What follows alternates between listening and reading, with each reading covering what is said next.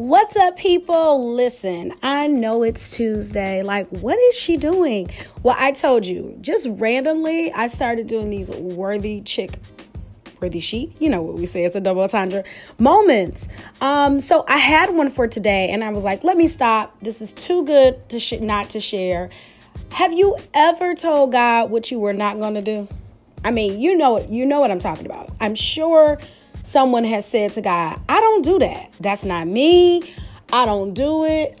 I'm not trying to do it. You know, have you ever really said that? Or even maybe not directly to God, but you've told all your friends, no, that's not something I do. I don't do that. Not interested. Is there a job you wouldn't apply for because you were just so stuck on, I don't do that. That is not what I do. Well, people, I'm here to tell you. Never say what you don't do, and never tell God truly what you're not doing. And here's the reason. Because God is capable of allowing you the ability to do all things. The Bible says we can do all things through Christ who strengthens us. He may even have to strengthen your mind just to get your mind right, to get your body right, so that you can align and do what he truly wants you to do. Okay, so here, like, Crystal, what are you talking about? Like, what happened? Well, for a long time, I've said, I don't do sales. I don't do sales. I don't like sales. I don't want to do sales. Yes, I have a personality to sell, but I don't want to sell. I've said it so many freaking times that I guess God got tired of it. I worked in radio and I said, no, I don't do radio sales. I tried radio sales. I don't do that.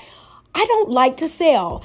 And one day someone said to me, why is it that you don't want to sell? I said, well, I don't like manipulation, and I'm just a very straightforward person. Look, here, I'll present it to you, and I'll present it to you again. And I even believe in persuasive speaking. Okay, if it's some factual information, I'll present it to you. But I think being just such the truth teller, like I don't like manipulation. The Bible talks about manipulation. God does not like manipulators. I don't like manipulation. So I say, sales is not for me. I'm not doing that. And then when the person asked me, they said, well, Crystal, there's a way that you can still sell things and not be manipulative. I'm like, yeah, but I haven't seen too many people do that. And I thought about all the salespeople that I personally knew, like that I really knew, that were good friends of mine. And I said, wait a minute, where did I get this disdain in my mouth for sales? Because none of these people, well, not all of them, because some of them were shady, but not these people that I really like that are salespeople, they're not like that. So where did I get this disdain? And one day I'll tell you truly what turned my taste buds for sales. That's another topic. But I got on a day because I realized I'm selling. You cannot be an entrepreneur and not do sales. I'm selling products. I've got my own clothing line. I'm selling those items. The boutique, we've got items in the boutique that we're selling. And I've got a new venture. And I'm like, OMG. I thought I was a marketer. I thought I was an advertiser.